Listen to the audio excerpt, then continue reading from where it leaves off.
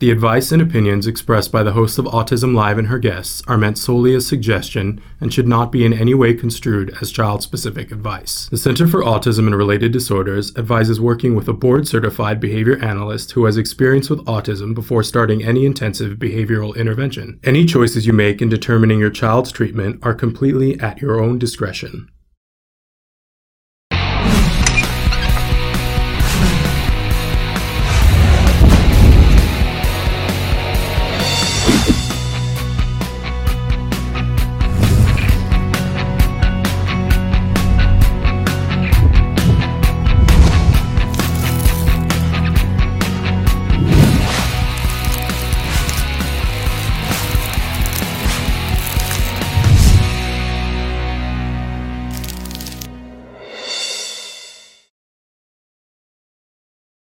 I'm going to go look for the clippers. And I found them within like a minute, which that never happens in my household. And I thought maybe it was a sign. And so I did it. I shaved. You can't even tell, right? But I shaved the back of my head. I'm going to turn around. It looks like a crazy person did it. Can you see? Because I can't see back there. It looks pretty bad and it's pretty uneven. And I woke my husband up and I said, I did something. I did something probably stupid. And of course, this is how you tell if you're married to the right person. He was like, "Oh, honey, what?" And I said, "I shaved the back of my head." Shot straight up in bed. And he was like, "You did what?" I said, "I did. I shaved the back of my head." So then my son came down this morning just as we were getting ready. And I showed him, come here. All right, so the physician's on the phone.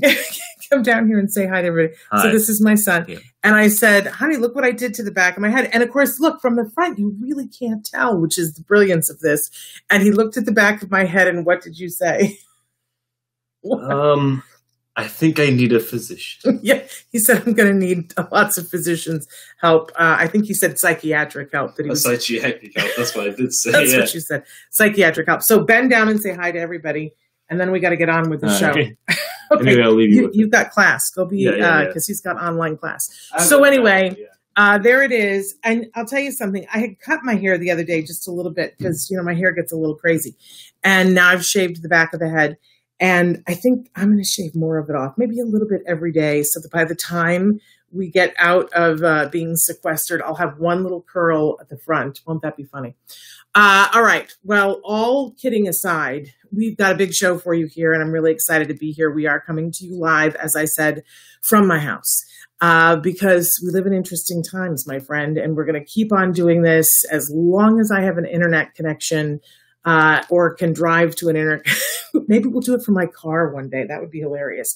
But we're going to be here because we're going to get through this together. I always say, if we just all hold hands, yes, we're doing it virtually. We always did it virtually, right? Virtually hold hands and we get through this together. Si se puede. We can do this. We're going to keep on giving you great, great information here. And at the start of the show, I put up the graphic because I'm the person doing this for the moment. We're looking at new ways of doing this. We just don't have it up and running yet. But here are some of the ways that you can connect with us. We are live right now on Twitter, on Facebook, on Periscope, on YouTube.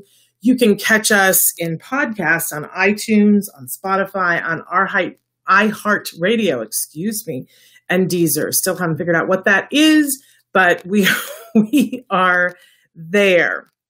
And we've got a big, big show for you today. I've got two guests who are going to be joining us, and we're going to have a little bit of fun here as well. Because if you're not having fun, what are you doing, right? That's what my dad always said. So I hope that you will be here and that you will write in your questions and your comments. I don't want you to forget that our homepage is autism-live.com. When you go there our entire library of videos, over 8 years of videos that we have done is there. You can see them all. You can stop them. You can rewind. You can search for other things. It's all free. You can hear my dog barking in the background. And I'll bet that the big stars don't have to do this. The dog in the other room. But in any case, it's real, right? I hope that you will find resources for you during this time in the library of videos that we've done. But we're going to continue doing live shows, and we're thrilled asking you guys to tell us what do you really need to know about. One of the things that I'm super excited about is on tomorrow's show. For those of you who are dealing with challenging behavior, I've got two of the best experts for you. I have Art Wilkie, who is the Assaultive Behavior Management Director at CARD, and I have Dr. Sienna Greener-Wooten. They're going to be coming here to talk with you about extreme challenging behavior. If your kids are hitting, kicking, you don't want to miss that show tomorrow. Big show tomorrow. And then great things for the rest of the week. We'll talk about those. But I hope you'll join us here and participate and find what helps you to get through this. And if you don't see it, shout out, right? There's a chat at the bottom of the page on our homepage, autism-live.com. It's free. It's anonymous. You can shout out to me now. You can shout out anytime during the day or night. We'll be checking in daily to see what those things are. Send me story ideas of things that would help you. I'm very interested in doing that. Okay, so we are going to be live this entire hour interacting with you and with our guests.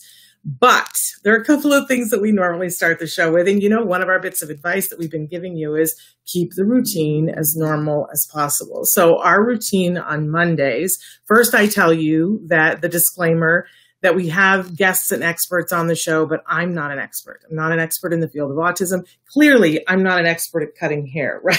So I'm not even an expert in my own kid. Let's say that. But I care very much about the journey that you're on. I want to help you. We serve the larger autism community here. That, of course, starts with individuals who are themselves on the autism spectrum, but it also extends out to everybody who cares about them, who is fighting to get them the resources and the respect and the employment, right?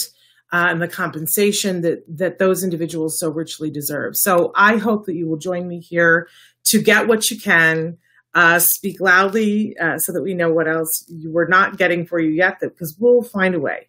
If at all possible, we'll find a way to bring it here. All right. Having said that, we like to do something we fondly refer to as the jargon of the day. Now, today's jargon is a term that we use a lot here on the show.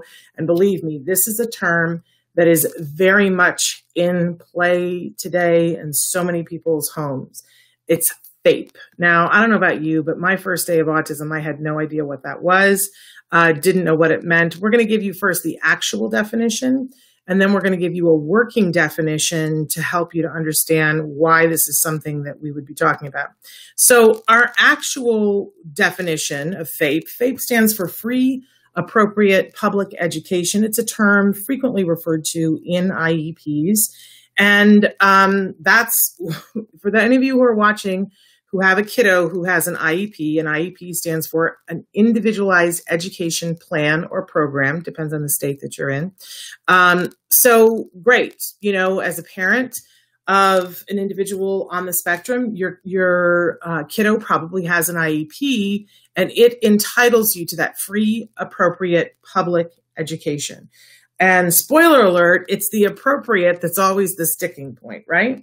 Because we know what free means. We know what public means, and we think we know what education means, right? So it's the appropriate that's always left up to interpretation. Let me give you the working definition here. FAPE is what your child is legally entitled to in the United States in terms of education. Now, here's the really interesting, and this is why we're talking about this today, is that FAPE does not change when there is a stay put. Let's not use that term because that means something different. When we shelter in place, or here in California, when we have been asked to be safe at home, your child's rights don't go away, at least not today. There is some new legislation that is being discussed right now that has the potential to make that go away. But in this moment in time, unless it's been signed already, and I don't know, minute by minute, right? Your child has the right to a free, appropriate public education. And we're going to have special education attorney Bonnie Yates with us in just a little while, talking about what it does mean, what the school does have to do when your special education student is forced to go home, just like everybody else, and get that online instruction. What are you entitled to? And I think you're all going to be amazed when you hear how much you are entitled to. So, but that free, appropriate public education is what we're all talking about, right? Okay, so moving on, we always have a question for you. Let's see if I can find the right one here. Is it the question? Yes, it is. Our question today is, what has made you laugh this week? Everybody take a breath, right? Because if you're not laughing, I mean, this is very serious business. Let's not kid ourselves, right? There's a lot that's going on in the world that we need to be very, very serious and diligent about. But you can be very serious and still find time to laugh and enjoy something that's funny.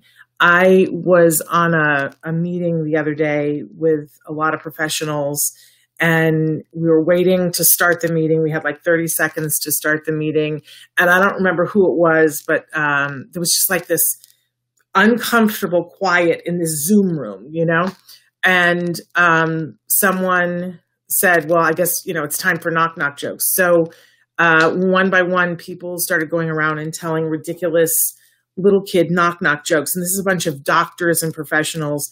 And as it went on, everybody kind of got the tee-hees. And I felt the break that we all needed, right? But I have to tell you that this morning, even after I had written this, my ritual is that I wake up in the morning and I go through a whole bunch of things on Facebook, and I go through some of my emails from bed. I know it's not the right thing to do, but I like to just get a beat on what's happening in the day.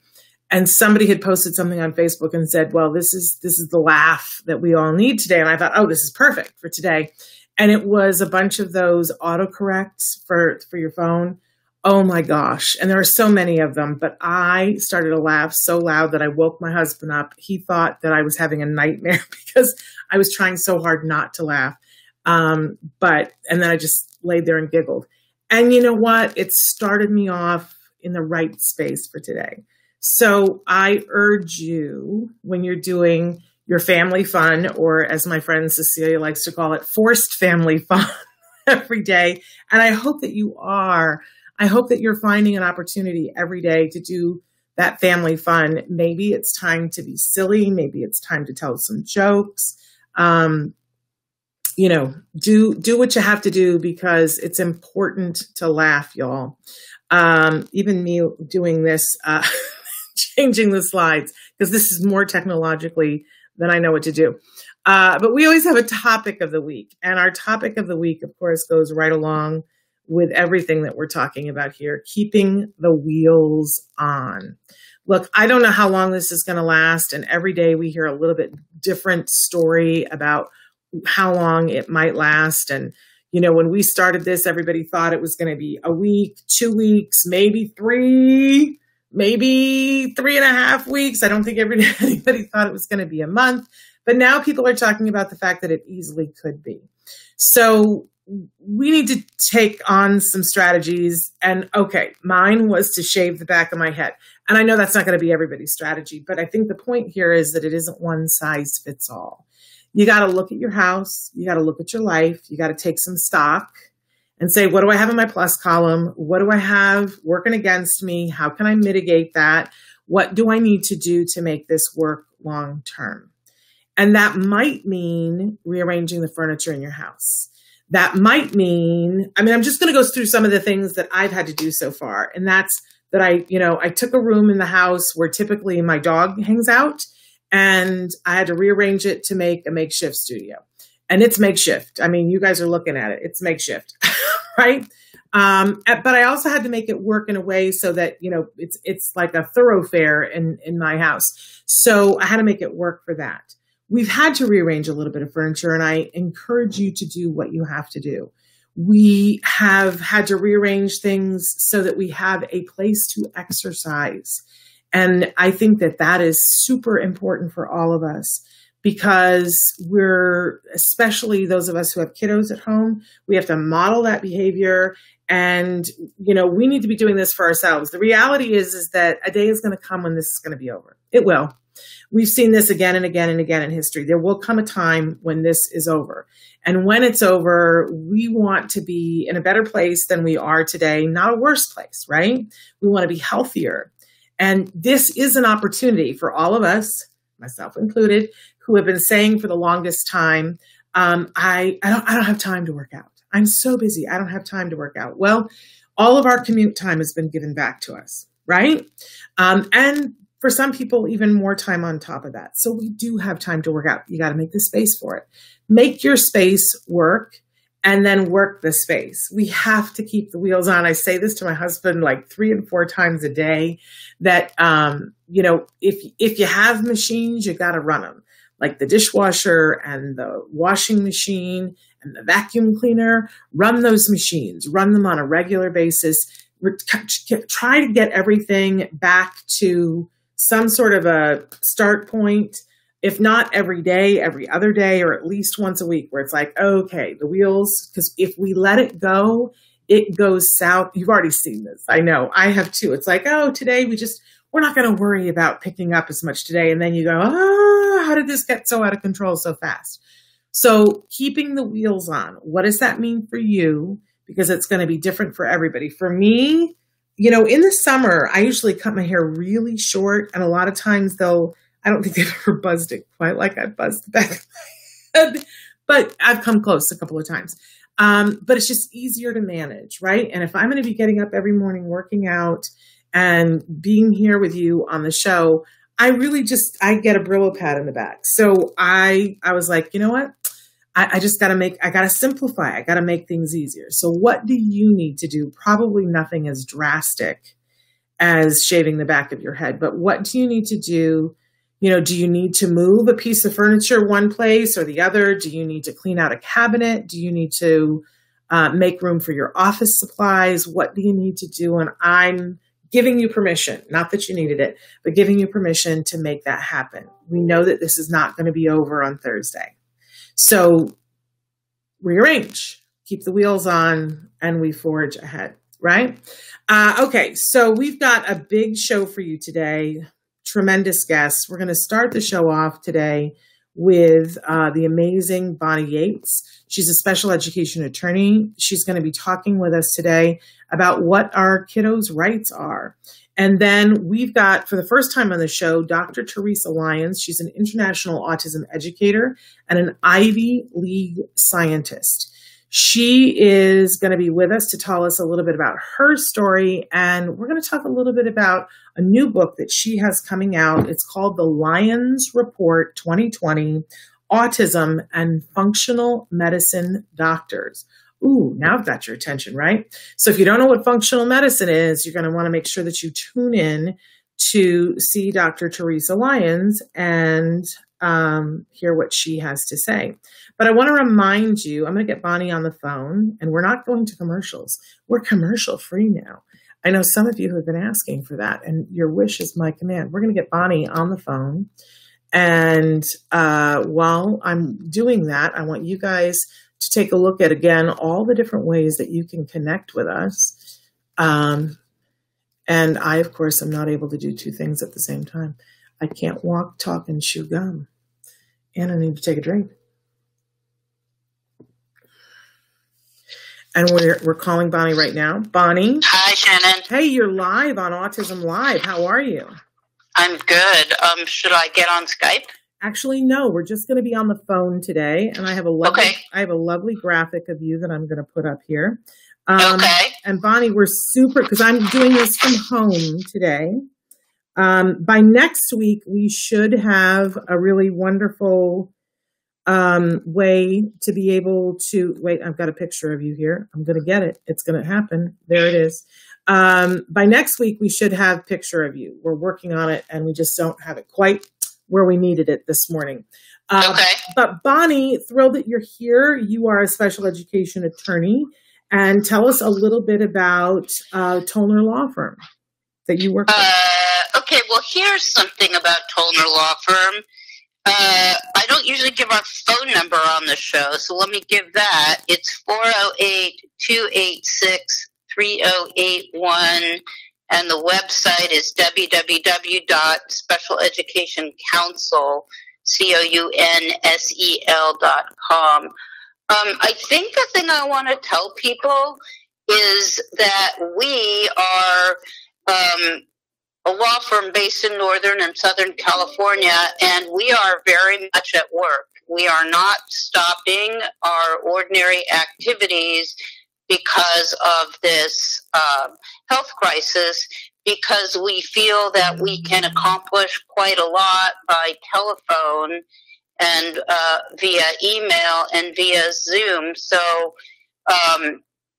what I want to tell you generally, and then I'll give the disclaimer for specific cases, is I think there's two piles.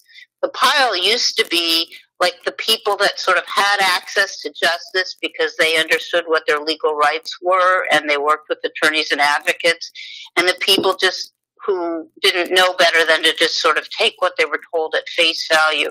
I'm finding that even though the districts are writing and saying things may not occur on the date that they were planned for, like IEP meetings or releases of records or mediation dates, whatever it is, that if you take the position that you're not waiving any legal right that you have under the IDEA, the federal statute, or California state law, that you're not waiving any statutory right, and you're still going to press to have your IEP meeting occur or your records be released or your mediation scheduled, that the districts are taking a more serious look at those cases. And we are anticipating a very large backlog in the spring or whenever it is that the districts are able to operate more normally again. And we're really suggesting that you do the things that you can do to make sure that your requests for your child get acknowledged and get acted upon. So as far as my personal attorney disclaimer goes, we're going to be talking today about a subject that I think is of great general interest, but if you have a specific question about your specific case, I would urge you to get specific legal advice from an attorney. And we tell you all the time that you can go to COPAA.net, COPAA.net, and you can have access to attorneys in the 50 states that are affiliated with that group. If you're in California and you need help, our office is available to help you in Northern or Southern California, so you can give us a call or you can fill in the form on the website. Anyway, what we were supposed to be talking about today was Andrew F. So, Shannon, are you still there? I am very much still here. Okay. Okay, so before we talk about Andrew F., here's what I want to say. IDEA is a federal program. California has its own set of laws that it developed to participate. California guidance that we've gotten so far is that the guidelines are relaxed as far as the timing of assessments, IEPs, and so on. But as I said, the IDEA hasn't been changed in any way.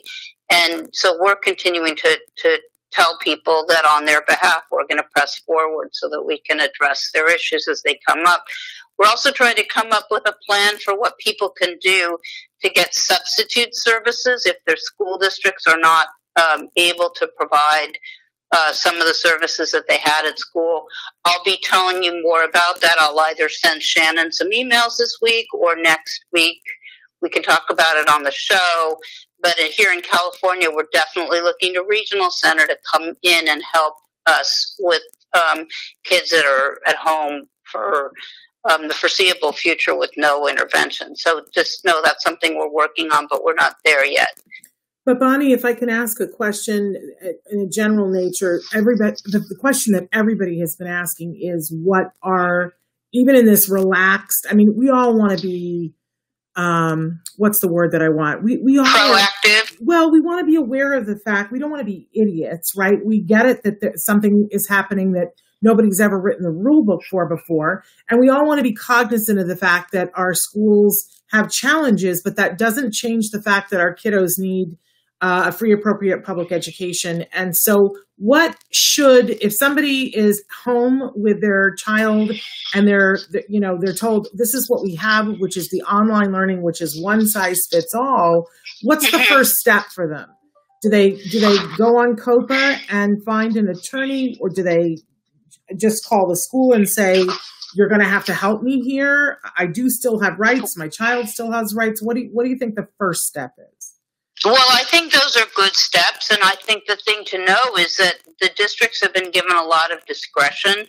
I don't know that every district is going to elect to just stop and not do anything, because if they do that, they're going to really, really be treading water when everything gets, restarted again. I think you have to press them and say that you understand that this is discretionary on their part, but that they need to use their discretion in favor of erring on the side of providing services for this child, because this child will regress promptly. And I think that's the best you can do, is bug them.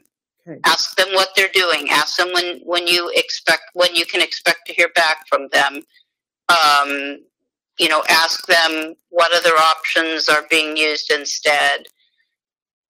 And so I think, the real problem is if distance learning doesn't work for people right now, we may be kind of stuck.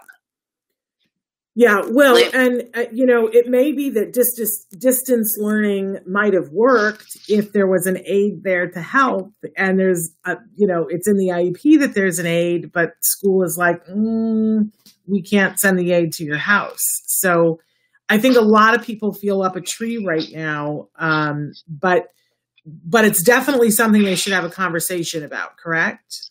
Yes. Okay. Absolutely. Right. And you just say, hey, listen, this is my particular child's particular circumstances. Yeah. What can you help? There we go. What can you help me do? So Andrew F. actually bookends rather nicely with this discussion. People have heard about Andrew F. probably from time to time on the program and in life. We're going to dissect it a little bit today. And then, if you guys do have specific questions, or if you're really concerned and you need help this week, I would tell you, call Tollner Law Offices. We've got 8 attorneys. We're concerned about what's happening with your family. Let us know, and, we want to find a way to help. So, but Bonnie, remind us just what the context, why is Andrew F. important to us? Okay. Andrew EWF is important to us because it revisited the standard for what constitutes a free, appropriate public education. And that was a standard that was articulated in Rowley. So the Rowley Board of Education versus Rowley was decided in 1982. Okay? So 35 plus years ago, Rowley basically said the IEP must be reasonably calculated to enable a child to receive educational benefit. And we have been trying to figure out ever since what that meant. So this case, which was decided by the Supreme Court in March of 2017, purported to revisit that standard. Now, there's some stuff I want to say about this that's important for people to understand. Amy Rowley was a public school student who had normal cognition and was hard of hearing. So she needed to have accommodations in her classroom so that she could be in general ed and access the curriculum.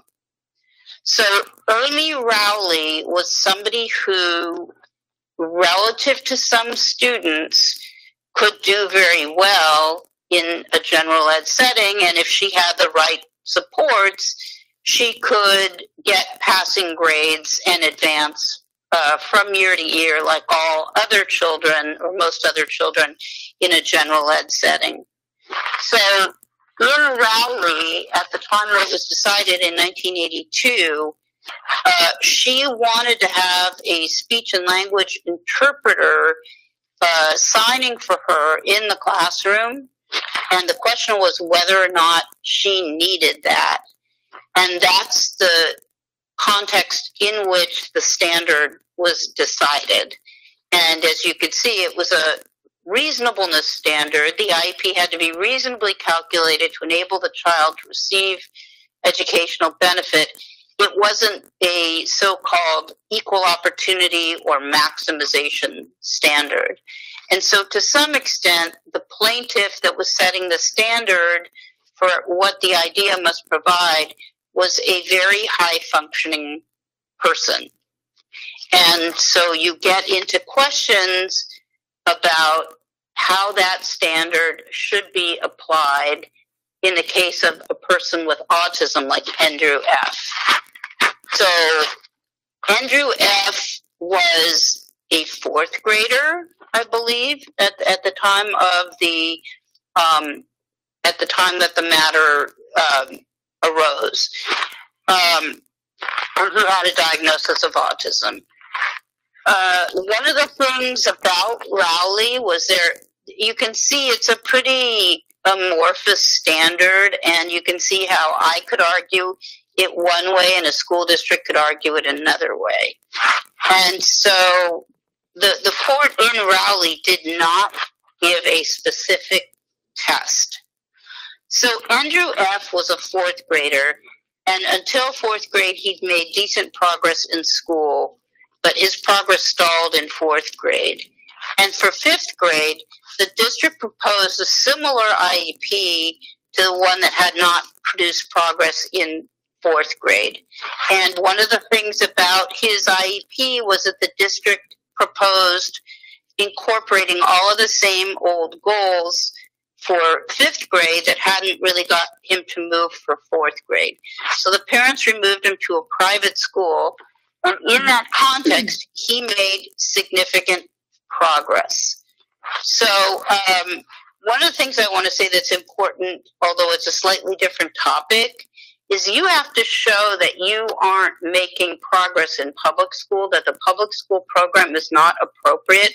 It's not enough to go to a different school and say, I'm doing well here.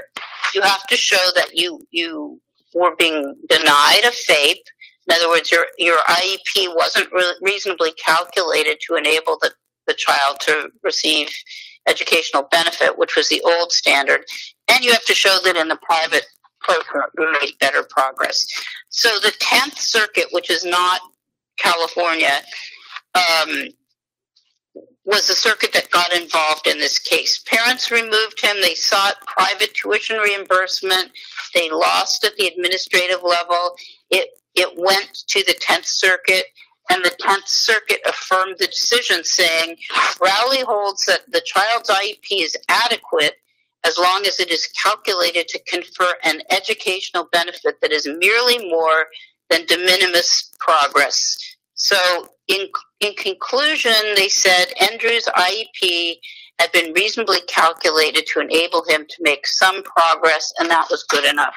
Now, it's no coincidence that this case was being decided by a circuit that has a less favorable standard. This was a Texas case, and so the holding was to meet its substantive obligation under the IDEA, a school district must offer an IEP that's reasonably calculated to enable a child to make progress appropriate to in light of the child's circumstances. I'm sorry.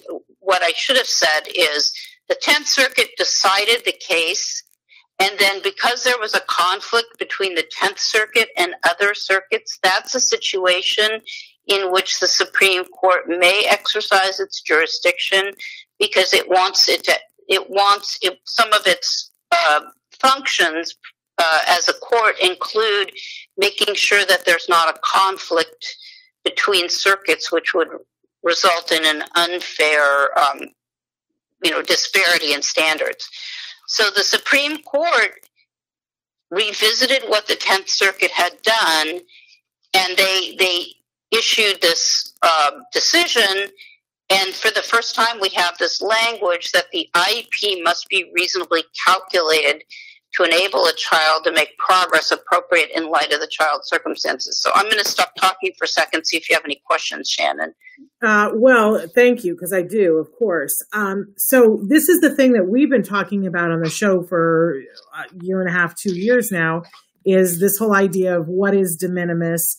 And, it's like we keep moving the goalpost a little bit further away, but it still seems a little squishy to me, Bonnie. Is it? Because now it's very squishy. Now an educational benefit appropriate for the child. I mean, that's better than de minimis. We no longer, because it really looked like, especially, I'm just going to call it out, we have a Secretary of Education right now who has demonstrated that maybe special education is not her thing. And so, having that de minimis decision was really helpful, I think. But are we that much further, is my question, in saying that it's got to be an educational benefit appropriate to the child? Because that still feels like we're in that appropriate conversation. Nobody's really defined it, right? Well, what parents wanted was something that said that the districts had to maximize, they call it equal opportunity, but I think it means maximize, that you should do everything you possibly can that would give the child the opportunity to make progress in light of their particular circumstances. I think what's happened is in every single case you have to go through and you have to argue about why it is that what the district is offering is only de minimis and it is not appropriately ambitious. I'm going to send you an article that a colleague of mine wrote, Julie Waterstone. She's at USC Law School. And her article is entitled Symbolism versus Reality. We're getting a little ahead of ourselves, but that's okay. I don't mind going out of order. We can come back to some of the other discussion. But she says, given that the holding of Andrew F. states that the educational program must be appropriately ambitious in light of the child's circumstances, perhaps the best tool that parents can use at an IEP meeting to achieve the needed program or services is heavy reliance on the particular circumstances of the child. This means that parents need to be prepared to demonstrate how the child's needs warrant whatever they are seeking. Parents need to be well-versed in the facts of the child's disability, facts of the program or service, and facts of how the child will benefit from that program or service. Parents need to be well-versed in their disability, including how the needs present in their child, perhaps even getting a pediatrician or general practitioner to weigh in if necessary. Well, I don't know why she said that. I would have said an educational expert, but I think the idea is the same. And parents should be armed with the great language contained in the opinion, which repeatedly highlights the need to focus on the individual. The court plainly states, for example, that this standard is a general standard, not a formula.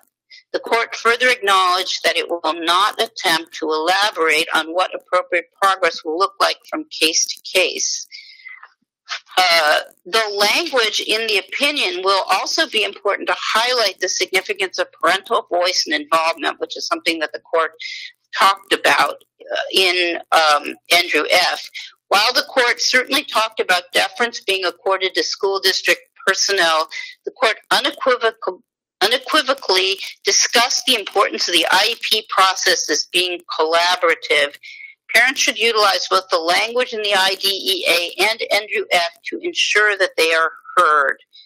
If parents are being told that the school district makes the final decision, parents need to ensure that the school district has provided a cogent and responsive explanation for its decision, which is prior written notice, essentially.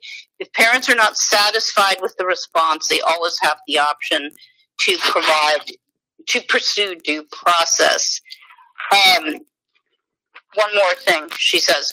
Whether this decision will be a game changer or business as usual may depend upon your view of the previous standard. Undoubtedly, those residing in the 10th Circuit will certainly feel its impact, because the 10th Circuit was a conservative circuit and they were arguing for a low standard. Regardless of the jurisdiction in which a child resides, the hope post-Andrew is that in every IEP meeting, the team will be more thoughtful about designing a program that is truly appropriate given the child's individual unique circumstances.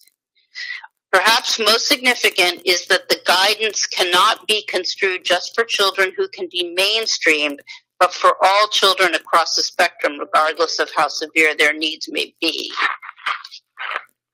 Okay. So, it's a lot.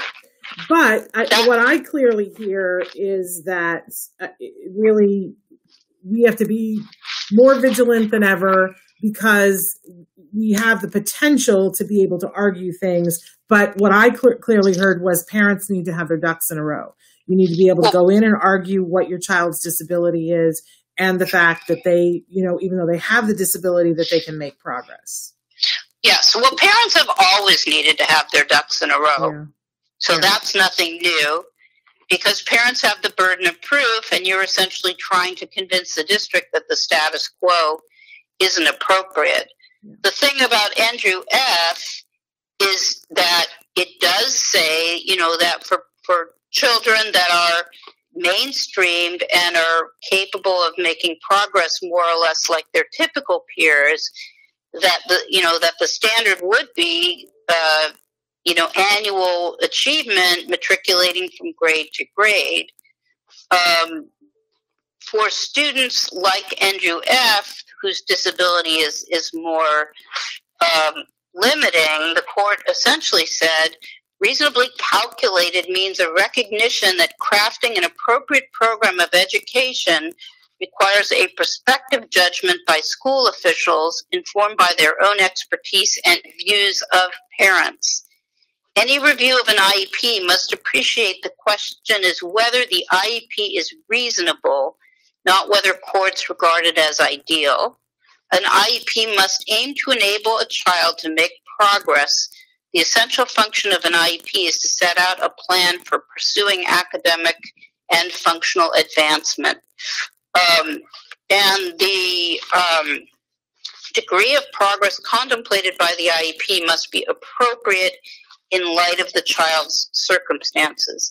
So you need to read Rowley and Andrew F., which I will supply you with, and you need to start arguing at your IEP that Andrew F. did result in a change in expectation, and you need to be prepared to show why the district's proposed program is not reasonably calculated for the child to make progress appropriate to the child's unique circumstances. In terms of what we do with this, Shannon, we start talking about it. We go into our IEP meeting and say, you're not offering a program that's appropriately ambitious in line with Andrew F. And that then becomes your issue on appeal. There's our argument. So, unfortunately, Bonnie, that's all we have time for today, because we're live and we're on a tight schedule. But can we pick this up next week? Yes. Okay, and then as more information becomes available about what parents are doing and what school districts are doing, we're really going to be looking to you to help us through this difficult time. Yeah, and I understand that, and I will do all that I can. Thank you so much. And Bonnie, let's leave you by telling us a little bit about how we can get a hold of you and Tollner Law Offices. If you have a pressing question and you want to talk to an attorney, why don't you give me a call, 310-245-1968. I want to try to help people out. This is a tough time. Yeah. But Bonnie, that's really for only people in Southern California, or? It's for it's Northern and Southern California. And if you're outside the state, go to COPA. I'll provide you actually with a COPA person. Email address for a COPA person that people can reach out to. Wonderful. All right. Thank you so much, Bonnie, for being with us. No problem, Shannon. Talk to you next week. Bye-bye. Take care, everybody. Bye-bye. So our next, and we have to just buzz on ahead because we're running a little bit behind, but our next guest is Dr. Teresa Lyons. She is so many things, just a whirlwind here. She's an international autism educator, and she is also an Ivy League scientist. She is the author of the new book, The Lyons Report 2020. The subtitle is Autism and Functional Medicine. So I'm going to remind you guys of the ways that you can get in contact with us while I get her on the phone. And I'm going to keep the mic hot here, which is a bad idea, but we're going to do it anyway. Because I'm all about the bad ideas today. Have you noticed that? But look at all the ways you can get in touch with us, that you can pose a question. I know that we've got some questions that people have written in, and I'm going to try to get to those. In fact, we might have to stay a little bit late. But while I am getting Dr. Lyons on the phone, I want to read some of those to you. Want to say hello. Hi, is this Dr. Lyons? Yes, this is Dr. Lyons. We're live with you. This is Shannon Penrod. You're live on Autism Live. Hi, Shannon. Hello, everyone. Hello. And so hang on a second here, and I'm going to get us back to a place where we can be. But Dr. Lyons, I was just telling them that your credentials, you're an international autism educator and an Ivy League scientist, and you are the author of a new book, The Lyons Report 2020, Autism and Functional Medicine Doctors. So I want to start, first of all, welcome to the show, but I want to start and have you talk with us a little bit about why autism is of such interest to you. Sure. Well, thank you for having me on the show. And this will answer that question and tell you a little bit more. I watch Autism Live, and I did so a lot when my daughter was first diagnosed with autism. So it's very surreal to be on this program that I used to watch. How exciting to have you here. What a lovely, lovely thing. And so you referenced that your daughter was diagnosed. Tell us a little bit about that. Sure. So my daughter was diagnosed when she was 3.5 years old. I do have a PhD in chemistry from Yale University. I've worked in healthcare. So kind of from the beginning of her development, there was this intuition, that something wasn't just right. And she was developing in certain areas, but not in others. And, people and different doctors and other parents told me, every child is different. But, it's that gut feeling that something just wasn't right. And so I'm curious for you and all the things that we all have that beginning, that kickoff of when our child is diagnosed and the first steps that we take. But I'm terribly interested to know what your first steps are. I'm wondering if they're similar to the rest of us. Sure. Well, they're similar in the sense of information is the best way to start. It's just that I have academic credentials, so all of those research articles that cost $80 to look at for each one, I can and did look at all of them. So I still had my academic credentials. So my information gathering is just a bit different than most parents. So I would also then reach out to the different scientists who published the publications, and we would talk in a very scientific way. So I left that role of being a mom aside when I was interacting with researchers, with doctors. So when I would have an appointment with a doctor, I went in there as Dr. Lyons, not as, mom. And it just allowed me to access different information that many people wouldn't have because it takes so long for information to trickle down. So that's really how my first steps are different, just because of my academic background and the fact that I worked in healthcare. I worked in healthcare both in R&D as also as a strategist. Well, I'm wondering, though, I think so many of us as moms go in to have a conversation with a doctor. Even for me, interviewing people in terms of this show, I feel like often there is this, stigma, I don't know, where if I'm the mom, then the automatic presumption is that I may not know what I'm talking about, and that that I'm not educated about the things that perhaps I am educated about. Did you find that not only, going in and speaking as a doctor and leaving the mom thing behind, did you feel like people listened to you a little bit more? Well, or were they just freer to answer your questions? No, so I mean, I would prepare an agenda. I would send it to them the day before. This is all things that I do with my clients now. But so the doctors knew that I was coming. So I never surprised a doctor with a difficult question. Mm-hmm. I always gave them time to really think about it, so that when they had that appointment with us, they brought their best thoughts, their best ideas. So many times parents are more well-read on a certain subject, especially if you're going to see a general pediatrician. It's really hard for a general pediatrician to stay up to date on all of the different therapeutic areas that their patients are involved in. So when it comes to asking those really important questions that you feel like you almost know more than the doctor, give the doctor time to even then research it themselves, so that they can prepare a really good answer for you. That's what I found works the best, regardless of my background or not. Well, that's great advice. But I think what everybody is probably wanting to know, and what I want to know, is, so you were in all these places, you did all this research. What'd you find out? And how does this go along with, because your book, it's about functional medicine doctors. So I'm presuming you found something out about functional medicine. Yes, for sure. So there is this, especially a few years ago, there was this whispering. Now it's much louder, but there was this whispering of, your child doesn't have to have symptoms all throughout your life, and they can get better. And, I would read a book or two from parents who had completely healed their children, and their children are entirely different and able to have careers and friends and everything we want our children to do. So it really became, how did they get that, and how can I get that?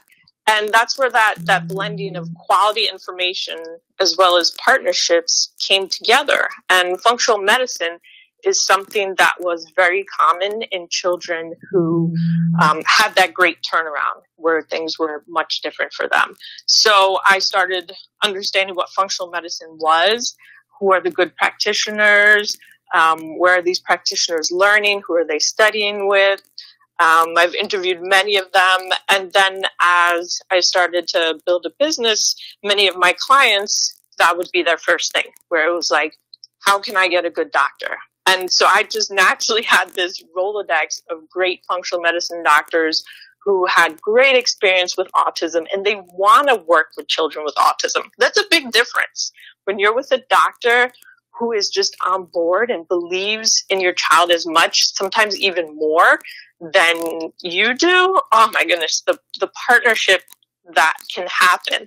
That's when a doctor doesn't question your ideas. When you're in that partnership and you're working with someone who's knowledgeable and interested and doesn't have any of those limiting beliefs as to what health really is. So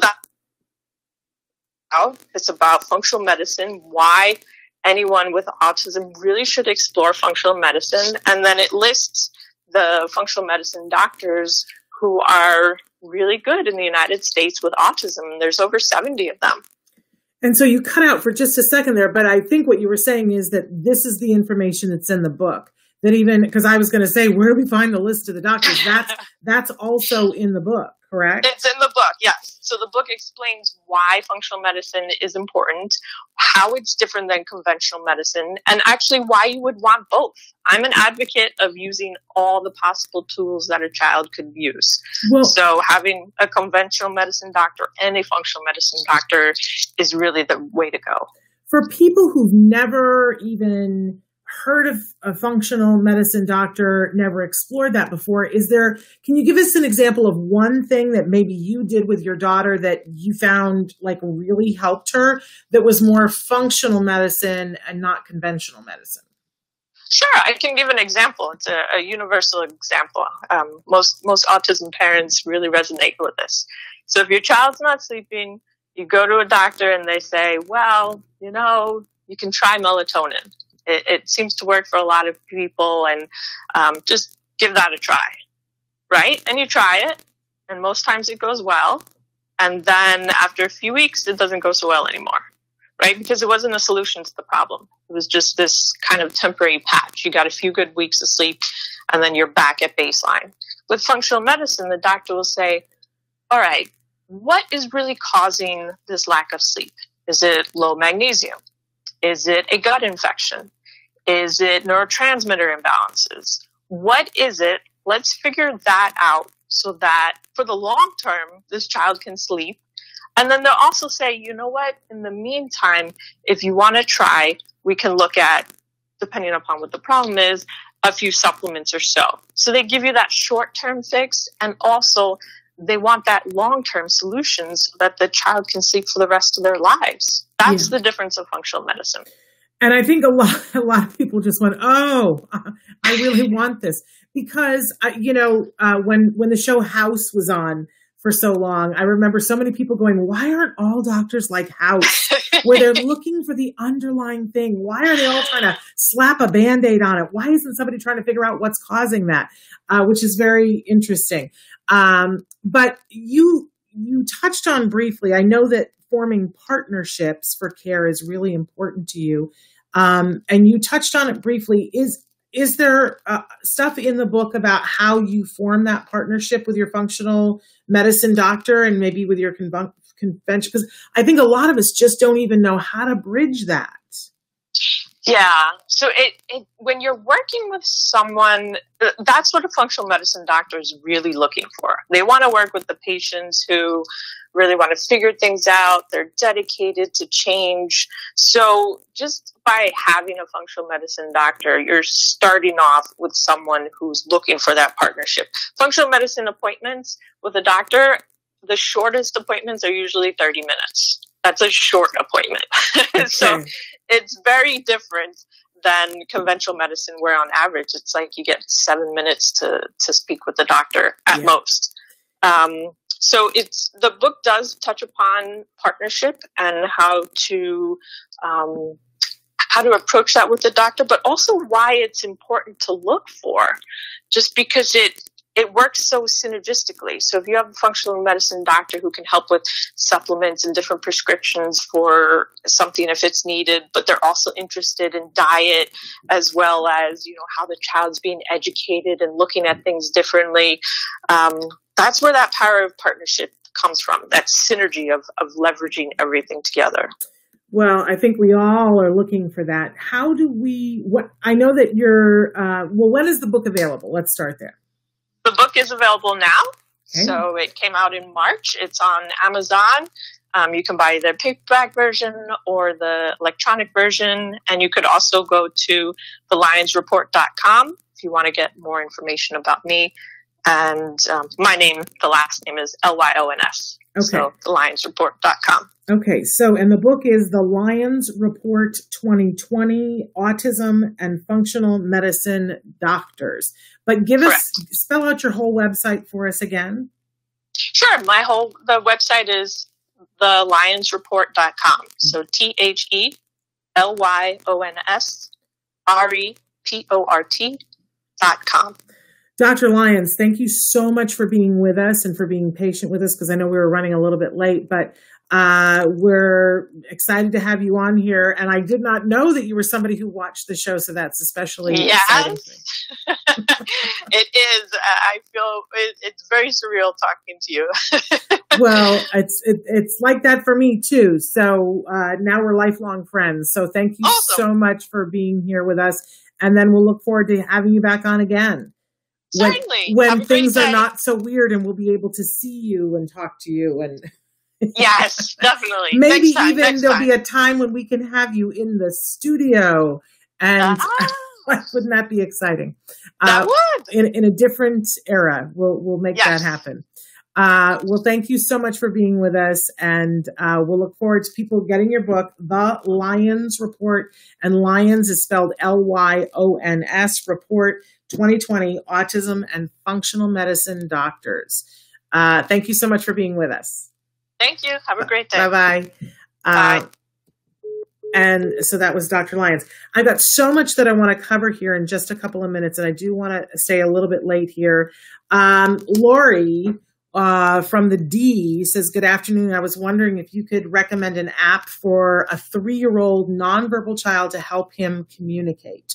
And there are so many different apps that can, and they range in price. I will say that I think our favorite among the experts that I spend most time with is Proloquo 2.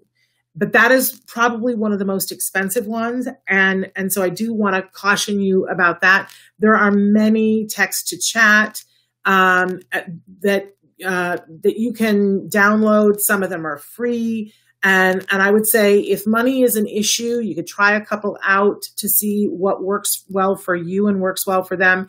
If money is not an issue, you have a little bit of money, or you can ask your insurance company for it, I would go right to Proloquo 2. They don't pay us anything to sponsor. It is just the most user-friendly, but it is the most expensive, just keeping it real. Saying hi to Karen. And Lori says, thank you for all the great information that you give to us. It's greatly appreciated. I'm still buying things off your Christmas list. And why not? They're good toys. And she says that her child really loved Clack, that it was a big hit. Didn't you love? Clack is a really cool game. And if you haven't already seen our toy guide, be like Lori. Go on our website, autism-live.com. The toy guide is at the top, and you can see this year's toy guide there. If you want to see the last 2 years, go on the blog. The blog currently is broken. I can't upload anything else to it, but the blogs that are there are already there, and we have the last 2 years of toy guides, and toys are good no matter which year. Okay, and and Jessie said she couldn't wait for the law segment. The local school districts are not giving us any guidance. Will IDEA be suspended for this period of time? And I think none of us knows.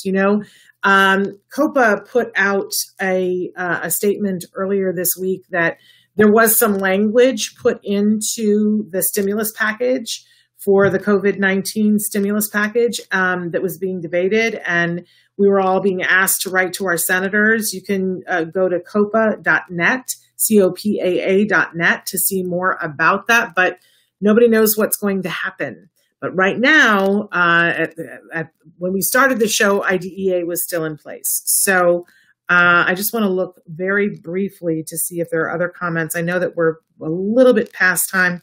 You know what? My computer's not going to let me. It's being salty, my computer, as it is. Now, we are getting this under control and finding the different ways that this works. And we've got a way that's going to be a little bit more visually stimulating. We are going to get our guests back so that you can see them. And we are working on that. But I just want to take a second and thank you guys for being with us and hanging in and checking out the back of my shaved head. Tomorrow on the show, this is serious business. Art Wilkie is going to be here with us talking about assaultive behavior management, along with Dr. Sienna Greener-Wooten. If you have a kiddo with challenging behavior, if you are being hit, tomorrow is the show that is not to be missed. Even if you can't watch us at the time that we're live, make sure that you catch it in podcast, right? On Wednesday, we are having either Dr. Doreen Granpeesheh answer questions live, or Evelyn Kung, the clinical director of CARD, will be here answering questions. I don't know which one. On Thursday, we have a pediatric neurologist who's going to talk about some of the effects that COVID have had on our kids. And on Friday, we have licensed marriage and family therapist Vince Redmond, who's going to be joining us, along with Leah Hirschfeld from the research department of CARD with some new research for us. So that's going to shape up our week, but we're looking forward. We're booking shows, and we're even talking about adding an extra hour a day. So we'd love to hear from you guys. What would you want more information about? When would you want it? How would you want it? Write to me. You can always get me at s.penrod@autism-live.com. s.penrod@autism-live.com. I thank you for being here with us and staying a little bit later. We'll be back tomorrow. And if you are a CARD parent, make sure that you're tuning in at 4:00 this afternoon to our live PTA webinar. But to everyone, I'll see you tomorrow. Until then, give your kiddos a hug from me and one for you too. Bye-bye for now. No, really, I'm going to go. I just don't know how to get off. I'm going to show you the websites. Take a look.